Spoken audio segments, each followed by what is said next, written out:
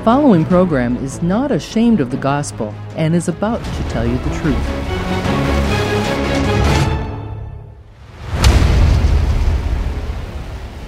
Our conduct, our behavior, our conversation, if it's godly, it means it reflects the very character and nature of God. That is what we should pursue. That is what we should seek, and all the beauty that it brings. For when you act godly, it acts like a signpost pointing other people to who God is. But make no mistake, godliness does not give you a relationship with God. See, that's what some people think. Like, man, if I could just be godly enough, I'll get a relationship with God. But that's not the case. Godliness does not grant you a relationship with God. A relationship with God grants you godliness. See, the gospel is not godliness, but godliness is the fruit of the gospel. And far from making godly living optional, that actually makes it vital. It's the very evidence that you have embraced this truth. See, the gospel doesn't minimize godliness. It motivates godliness. It's a willingness to have your life shaped by the will and calling of God. Our culture is confused, and that confusion is spilling over into everything today. God is never confused, and those who know Him and obey Him are never confused. Confusion is the absence of truth. But here on this program, we untangle our culture's confusion with the truth. Thanks for listening.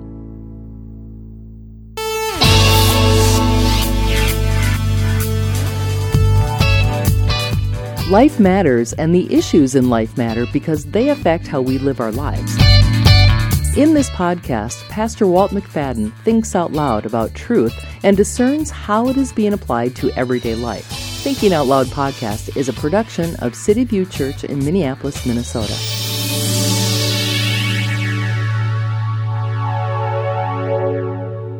Pastor Walt, once again, it's time for Thinking Out Loud. Sunday morning, you were on fire. Did you feel that way?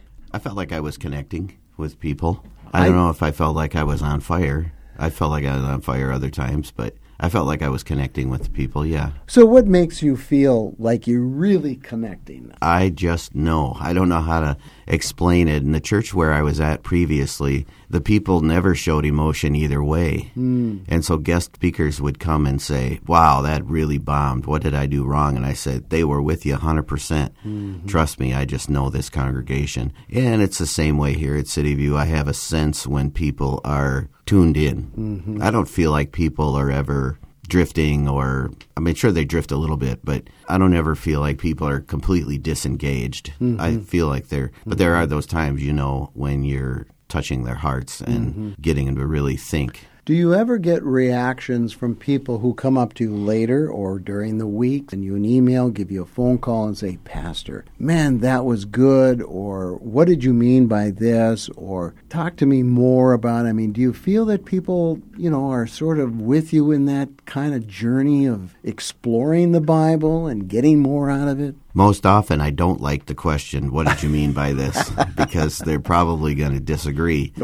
But, yes, I do get good feedback from the congregation, and a lot of, that was good.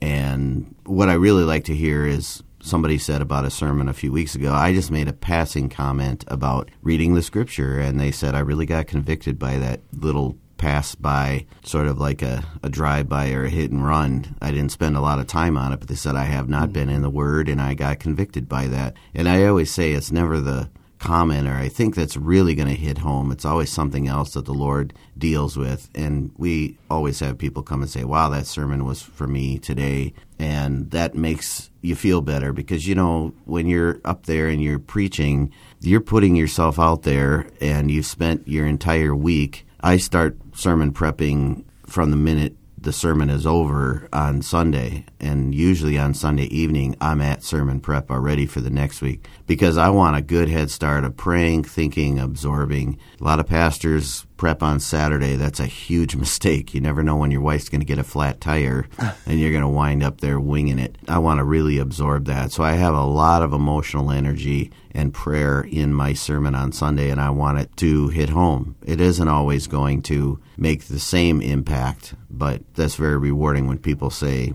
hey, that really touched me, or it caused me to make a change. Your series is basically about 1st, 2nd Timothy, and Titus. It's the pastoral epistles. And you said the basic theme of these 3 epistles is disorder. Something's wrong within the church. There isn't a lot of, they're just things that aren't quite right. And this is the church of Ephesus. And so, Paul is writing to Timothy. And one of the themes that you really accented on this Sunday was godliness. That's a risk for most pastors, I think. It never was, but I think it is today because I think there are so many different ideas of what godliness is. And as soon as you mention that word, I know people's minds go, oh, legalism, here it comes. So why did you attempt to use so much illustration or so much of your sermon on godliness? Was this a disorder that is not only back then in Ephesus, but in the church today as well? Yeah, both. And it's canny how you can always find something in one of Paul's letters, Peter's or John's, about that's relevant to the church today. Some people think, for example, the 7 churches in Revelation are really a picture of all of the churches and the dangers that are ahead. City View is not in the condition that the church in Ephesus was when Paul was writing to Timothy, but there's a warning there that you could, and you need to be careful. And so we have to do a lot of compare and contrast without tearing down other churches and giving the idea that we're the only church that has things right. Mm-hmm. But it is a theme, and what Paul is trying to do there is to get them, you mentioned legalism, out of legalism and into true discipleship and Christ-likeness, which is what godliness is. So I came back with the definition of godliness, which is the Greek word eusebia, which means acting in accordance with the nature of the gods. So this who is Jesus? What has he done? Tell us about his nature. The church has done a poor job of connecting our daily lives back to Christ and who he is. It's more about behavior modification. It was about behavior modification back when Paul was writing to Timothy. These false teachers, in this case, were taking a blend of Greek paganism, Greek philosophy, and mixing it together with the Old Testament Jewish religion. And they were saying that your mind is all that matters. You need to subdue your body. And so the best way to do that is to go back to the Old Testament and begin to follow the laws. We see the same thing was happening in the church in Colossae, where you have new moons, you have Sabbaths, you have dietary restrictions that people have to begin to follow again. And Paul is saying that is not godliness. Behavior modification is not godliness. The ultimate goal is Christ-likeness. And it's been something the Lord has really convicted me about when we began really shaping and molding City View in a different direction about 8 years ago toward discipleship, not just absorbing information, but true obedience-based discipleship. Then I really started to study and see, and my eyes were open, that the ultimate goal here is to be like Jesus. Jesus invests his life in 12. He had his intimate 3, and then he had his very intimate 1. So I was just mentioning last night in the elders meeting how each of us who are in that role of shepherding need to have our 12, 3, and 1. And we need to invest and make sure that they are walking in Christ-likeness. And sometimes it takes hard conversations, and I think it's more of a matter of just pointing out this is what Jesus did. If I can just give a little example like I did from Sunday, Paul defines godliness there with a couple of characteristics, and one of steadfastness, another one is godliness, another one's gentleness. Gentleness is not a characteristic that is honored in our culture. You want to look out for number 1. You want to make sure that you don't get taken advantage of. But I was thinking about it last week. Are gentle people happy people? Yeah, they are. They are. They're not people who get shaken easily by every headline that comes through the news sources, and they're not worried about being taken advantage of. They just trust and they love, and that's the kind of person I want to be, and that's the kind of pastor that I want to be. I've been more convicted. I've got the the no drinking, no drugs, and no adultery thing down in my life? How does that separate me from the world? What really makes me different? It's my attitude toward people. It's my love of people, my patience with them, my gentleness. Paul also talks about steadfastness. There's not a lot of steadfastness in our culture. People there's the great resignation. Everybody's leaving their jobs and they're just chasing empty dreams. There's nothing honorable about people who stay in an area and minister for a long time, or stay in a job and work for a long time, and they become sort of a rock or a pillar. And I have a lengthy time here at City View. It's 20 years now, and I'm glad for that. I've been a stabilizing factor in the lives of many people. You mentioned discipleship, and that has been sort of the underlying theme of the church at City View, to be able to follow Jesus in the way biblically we are to follow him. Is there a danger in discipleship where it only becomes a cognitive experience or journey, and some of the more supernatural pieces of discipleship are sort of overlooked or forgotten? Do you know what I'm trying to say? Absolutely. Yeah. What you do is you compose a list of things that make you Christ-like, and then those just become a check-off. The seeker movement of the 80s and 90s, which is still around today, was really good at that. In their effort to get away from legalism, they made lists that I thought were very legalistic. Attend church every Sunday, give in the offering, and they would put words with it like, well, give generously. Well, you can't give generously unless you have a heart change. There has to be a change in how you view giving. Paul says that God loves a cheerful giver. So there's a heart change in there. So we have to be careful about those lists. But the part that we fail to emphasize is intimacy with Christ and spending time with him and listening to God. They take a tremendous amount of discipline, and it's very hard to teach and to explain. I've tried to teach people about certain times when I have a revelation of something from the Word. And what I mean by that is you can read a verse 1,000 times, but then one day you read it and the Holy Spirit opens up your spiritual eyes and you see it in a different way, and you see an application of it. I can think of times when I would read something about grace or mercy, and God opens up my eyes, and the next thing I'm weeping before the Lord because I've gotten the spiritual understanding of the passage. We should always ask the Holy Spirit when we go to passages, open up our eyes to see the truth that's in here. It should be a cooperation between us and the Holy Spirit when we read the Scriptures. So we haven't emphasized the heart enough. We've just emphasized again. We've repackaged what the church in Ephesus was experiencing back then. We've repackaged legalism in our effort to not sound legalistic. It's really about intimacy with Christ, and I always go back to the little phrase, in Christ. Either you're in Christ or you're not in Christ. It's a simple illustration. Are you walking in Christ? Are you understanding who you are in Christ? Are you understanding the benefits and the kingdom work that you can experience when you're walking in Christ? One of the things you said Sunday, which was very unique, you said when you read a passage of Scripture, and you were trying to give some hermeneutical kind of lessons in the sermon, but you said one of the ways that has been very helpful for you is to ask this question, where's Christ in this verse? You know, sometimes people say, well, if you're reading the Old Testament, where is Christ in that verse? Explain that a little bit more, because I really, that was intriguing to me, and I think it's a great way of, being in Christ, is asking, where is Christ in this verse? Well, you've heard the phrase that the new is in the old concealed and the old is in the new revealed. So as far as the Old Testament goes, Christ is all over. Every one of those stories and every major figure of the Old Testament points to Christ. Abraham is a type of Heavenly Father. Isaac is a type of Jesus. David is the type of Jesus as the king.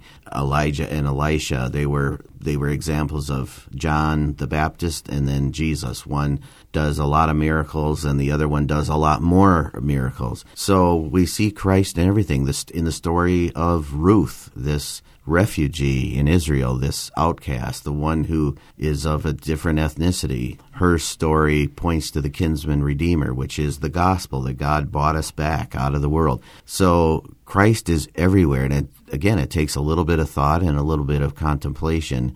The biggest part about getting these truths out of the Scripture is that you have to have quiet, you have to have meditation, you have to have peace, you have to have your surroundings free of distractions. So that takes a lot of discipline, and we don't like it, and our brains never shut off. But this is one of the things that we'll find is much more healthy for our whole culture. You remember back in the late 60s and the 70s, the Beatles started to get into transcendental meditation.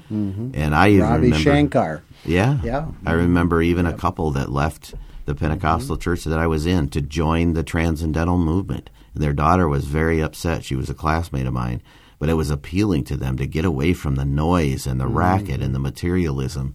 That's what meditation is really all about. Meditation in the Hebrew is actually to mumble. So as you go through, you're speaking the words out loud and you're really focusing on the Lord. One of the hard things for me has been the discipline of every day just sitting and listening. And it takes me about 2 seconds to get distracted about thinking about something else.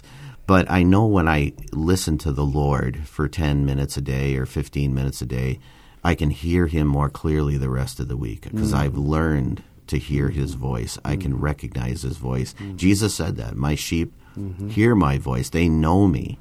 That's an attribute of a disciple, is that I can know and I can recognize Jesus. And people often ask me, how do I tell the difference between my emotion and the Holy Spirit? Well, how much time are you spending listening in solitude so that you can recognize the Holy Spirit when you need an answer? So does He ever say, Pastor Walt, and He gives you a convicting word? Do you No, recognize not that way. it? Not that way. Not that way, huh? Not that way. What I find, here's an example. The other day, I find out some kind of bad news in the church. I've got to talk to somebody, and I got to bring correction into their life. And for about 4 days, I was delaying. I was feeling like this is not the right time. This is not the moment. And somebody else asked me a couple times, have you talked to this person? No, I'm just praying. And I was in my office the day before yesterday, and I just knew God said, send the message. I just knew now was the right time. And I don't know what was happening on the other end with that person, but I got an answer that I was hoping for out of them. Sometimes it'll happen in a church service on Sunday where the Lord will say, this is the direction that the church service needs to go. Or He's even told me somebody else has a word. But I find that those incidents happen more often when I'm listening more to the Lord during the week. It's not something that just comes out of the sky. For me personally, I don't have that moment by moment that some people claim, and if that's their relationship with God, that's fine. That's not how I've ever experienced. When the times when I have been in major stress, here's another little example. I think this will be helpful. We were looking at merging with another church. Now, this was when I first started at City View. This is almost 20 years ago. And we came all the way to the finish line on this merge. And I went home from our last board meeting, and I knew that this was not the direction the church was supposed to take. So I went to the next meeting, and I said, I am not for this. There's something that's not right here. And I got an earful from some of the board members. You know, we're here at the finish line, and we need this place. It's a bigger place. And I said, I don't know what to tell you. So we go back a few days later and meet with that congregation, and they pull the plug and say, we're not doing this merge. There was just something there, and it's a lesson I'll have with me for the rest of my life, is just to trust when I know that the Lord has spoken to me about something. Okay, Sunday morning, you said the Lord spoke to you, or you felt the impression of the Holy Spirit saying that the gospel is going to go forth in the city, not necessarily by big churches or a big crusade or a big festival of some kind, but from church to church, neighborhood by neighborhood. That's how you said that the gospel will really have feet in the city. Now, my question to you is this. I mean, in all practical purposes, most of these churches don't have people, they don't have resources, they don't have vision. Most of them are just meeting to meet. I mean, let's face it. So, on appearance sake anyway, it seems like something's got to happen there before what you say will happen, that revival will take place. So, explain that a little bit more. Well, first I would say that we're probably right where God wants us to be. Being poor. No resources, no peel, okay. no people, Yep. nothing. Yep. But there has to be course correction. The church has to get its act together. And the main thing that we have to do is we have to start preaching the unadulterated truth of the gospel. And there's too much dancing around important issues that people need answers on. And we could make a long list of them about social justice, transgenderism, homosexual marriage, abortion, all of those. What we need is clarity, and we need fearlessness from the pulpit. But what we need is we need to feed people the Word of God.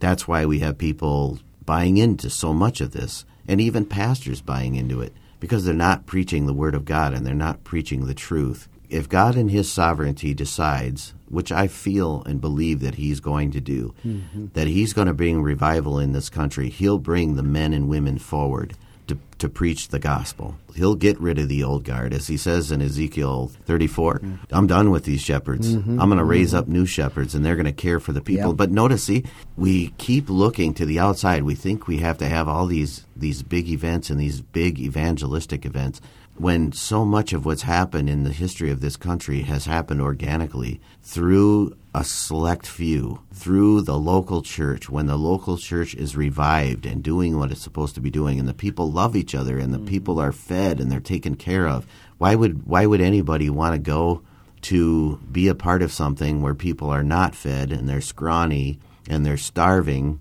and they're miserable and they're grouchy and they're infighting? There has to be course correction. And I said on Sunday that if all of this work of discipleship does not result in radical Christian love, then we've wasted our time. That's really the goal. I'm really thinking a lot about how we have not taken care of the people in the church, which seems counterintuitive. What are you talking about? You're talking about investing resources back into the church instead of investing those resources outside of the church? Yeah, until we get strong enough and we see these heart changes and we see this course correction that we really need in the church in the United States. And the irony of all of it is that we surrendered the inner city. We went through white flight of the 50s and 60s, and we have probably more churches that are not here anymore than are here. We surrendered this turf. This is Satan's turf. We surrendered it. We gave up. And God is calling us to take it back because the city influences everything. You know, you're the kind of preacher that is no nonsense. You preach a strong word. It comes out of the Scriptures. You're no nonsense. There's no question. And I think people have come to City View Church because of that. They're getting fed, if we can use that term. But at the same time, you have said that discipleship is the underlying foundation of the church, and yet we have talked on many occasions that people within the church still have this wound that they worship or it becomes their identity. And it almost seems, Pastor Walt, that discipleship hasn't cracked that nut. And over again, you're preaching your heart out, telling people, how to live for Christ, how to get into the Word, how to interpret it, all of those things. And yet, week after week, it's the same old wound that comes up in people's lives. How do you see your way through that? I haven't figured it out yet, but I'm not going to give up. Well, good for you. I'm not going to give up. And Good. There's just going to be some people that are just never going to get it. Yeah. But I want people to be free. I believe there are two classes of people here. There are people that don't want to be free. This has become my identity, and I'm just too comfortable here, and I am never going to change because this is how I want to be identified. I'm comfortable, as odd as that sounds, I'm comfortable being the wounded victim. Yeah. Then there are people who really want to be free, and they just don't know how to. And what I'm trying to do is unlock the key in those people's lives. What I believe is the source of it is that we have a church with no power. As Paul said, I came not with wise and persuasive words, but with a demonstration of the Spirit's power. And what is his wise and persuasive words? He's talking about the cross. He's talking about dying to yourself. He's talking about forsaking all to follow Jesus, because his message in that context is that the power of God is demonstrated through our weakness. When we throw up our hands and say, we can't do this anymore, and I've been doing that for quite a while now. Lord, I don't know what to do with the people in my church who are really hurting and they're overwhelmed with anxiety and depression. I want them to be free. And I know that can only happen with a supernatural move of God. Well, it's a good pastor's heart. I'm going to end with this verse because you said it just to verify what you're saying. It's out of 1 Corinthians chapter 2, verse 5. It says, so that your faith might not be based on human wisdom, but on the power of God, or on God's power. I mean, that is really what we're trying to say, is that when we come to church, as good as your teaching, as good as the worship is, we want people to experience God so they can be set free. That is the only thing that's going to work. So once again, Pastor Walt, thank you for thinking out loud.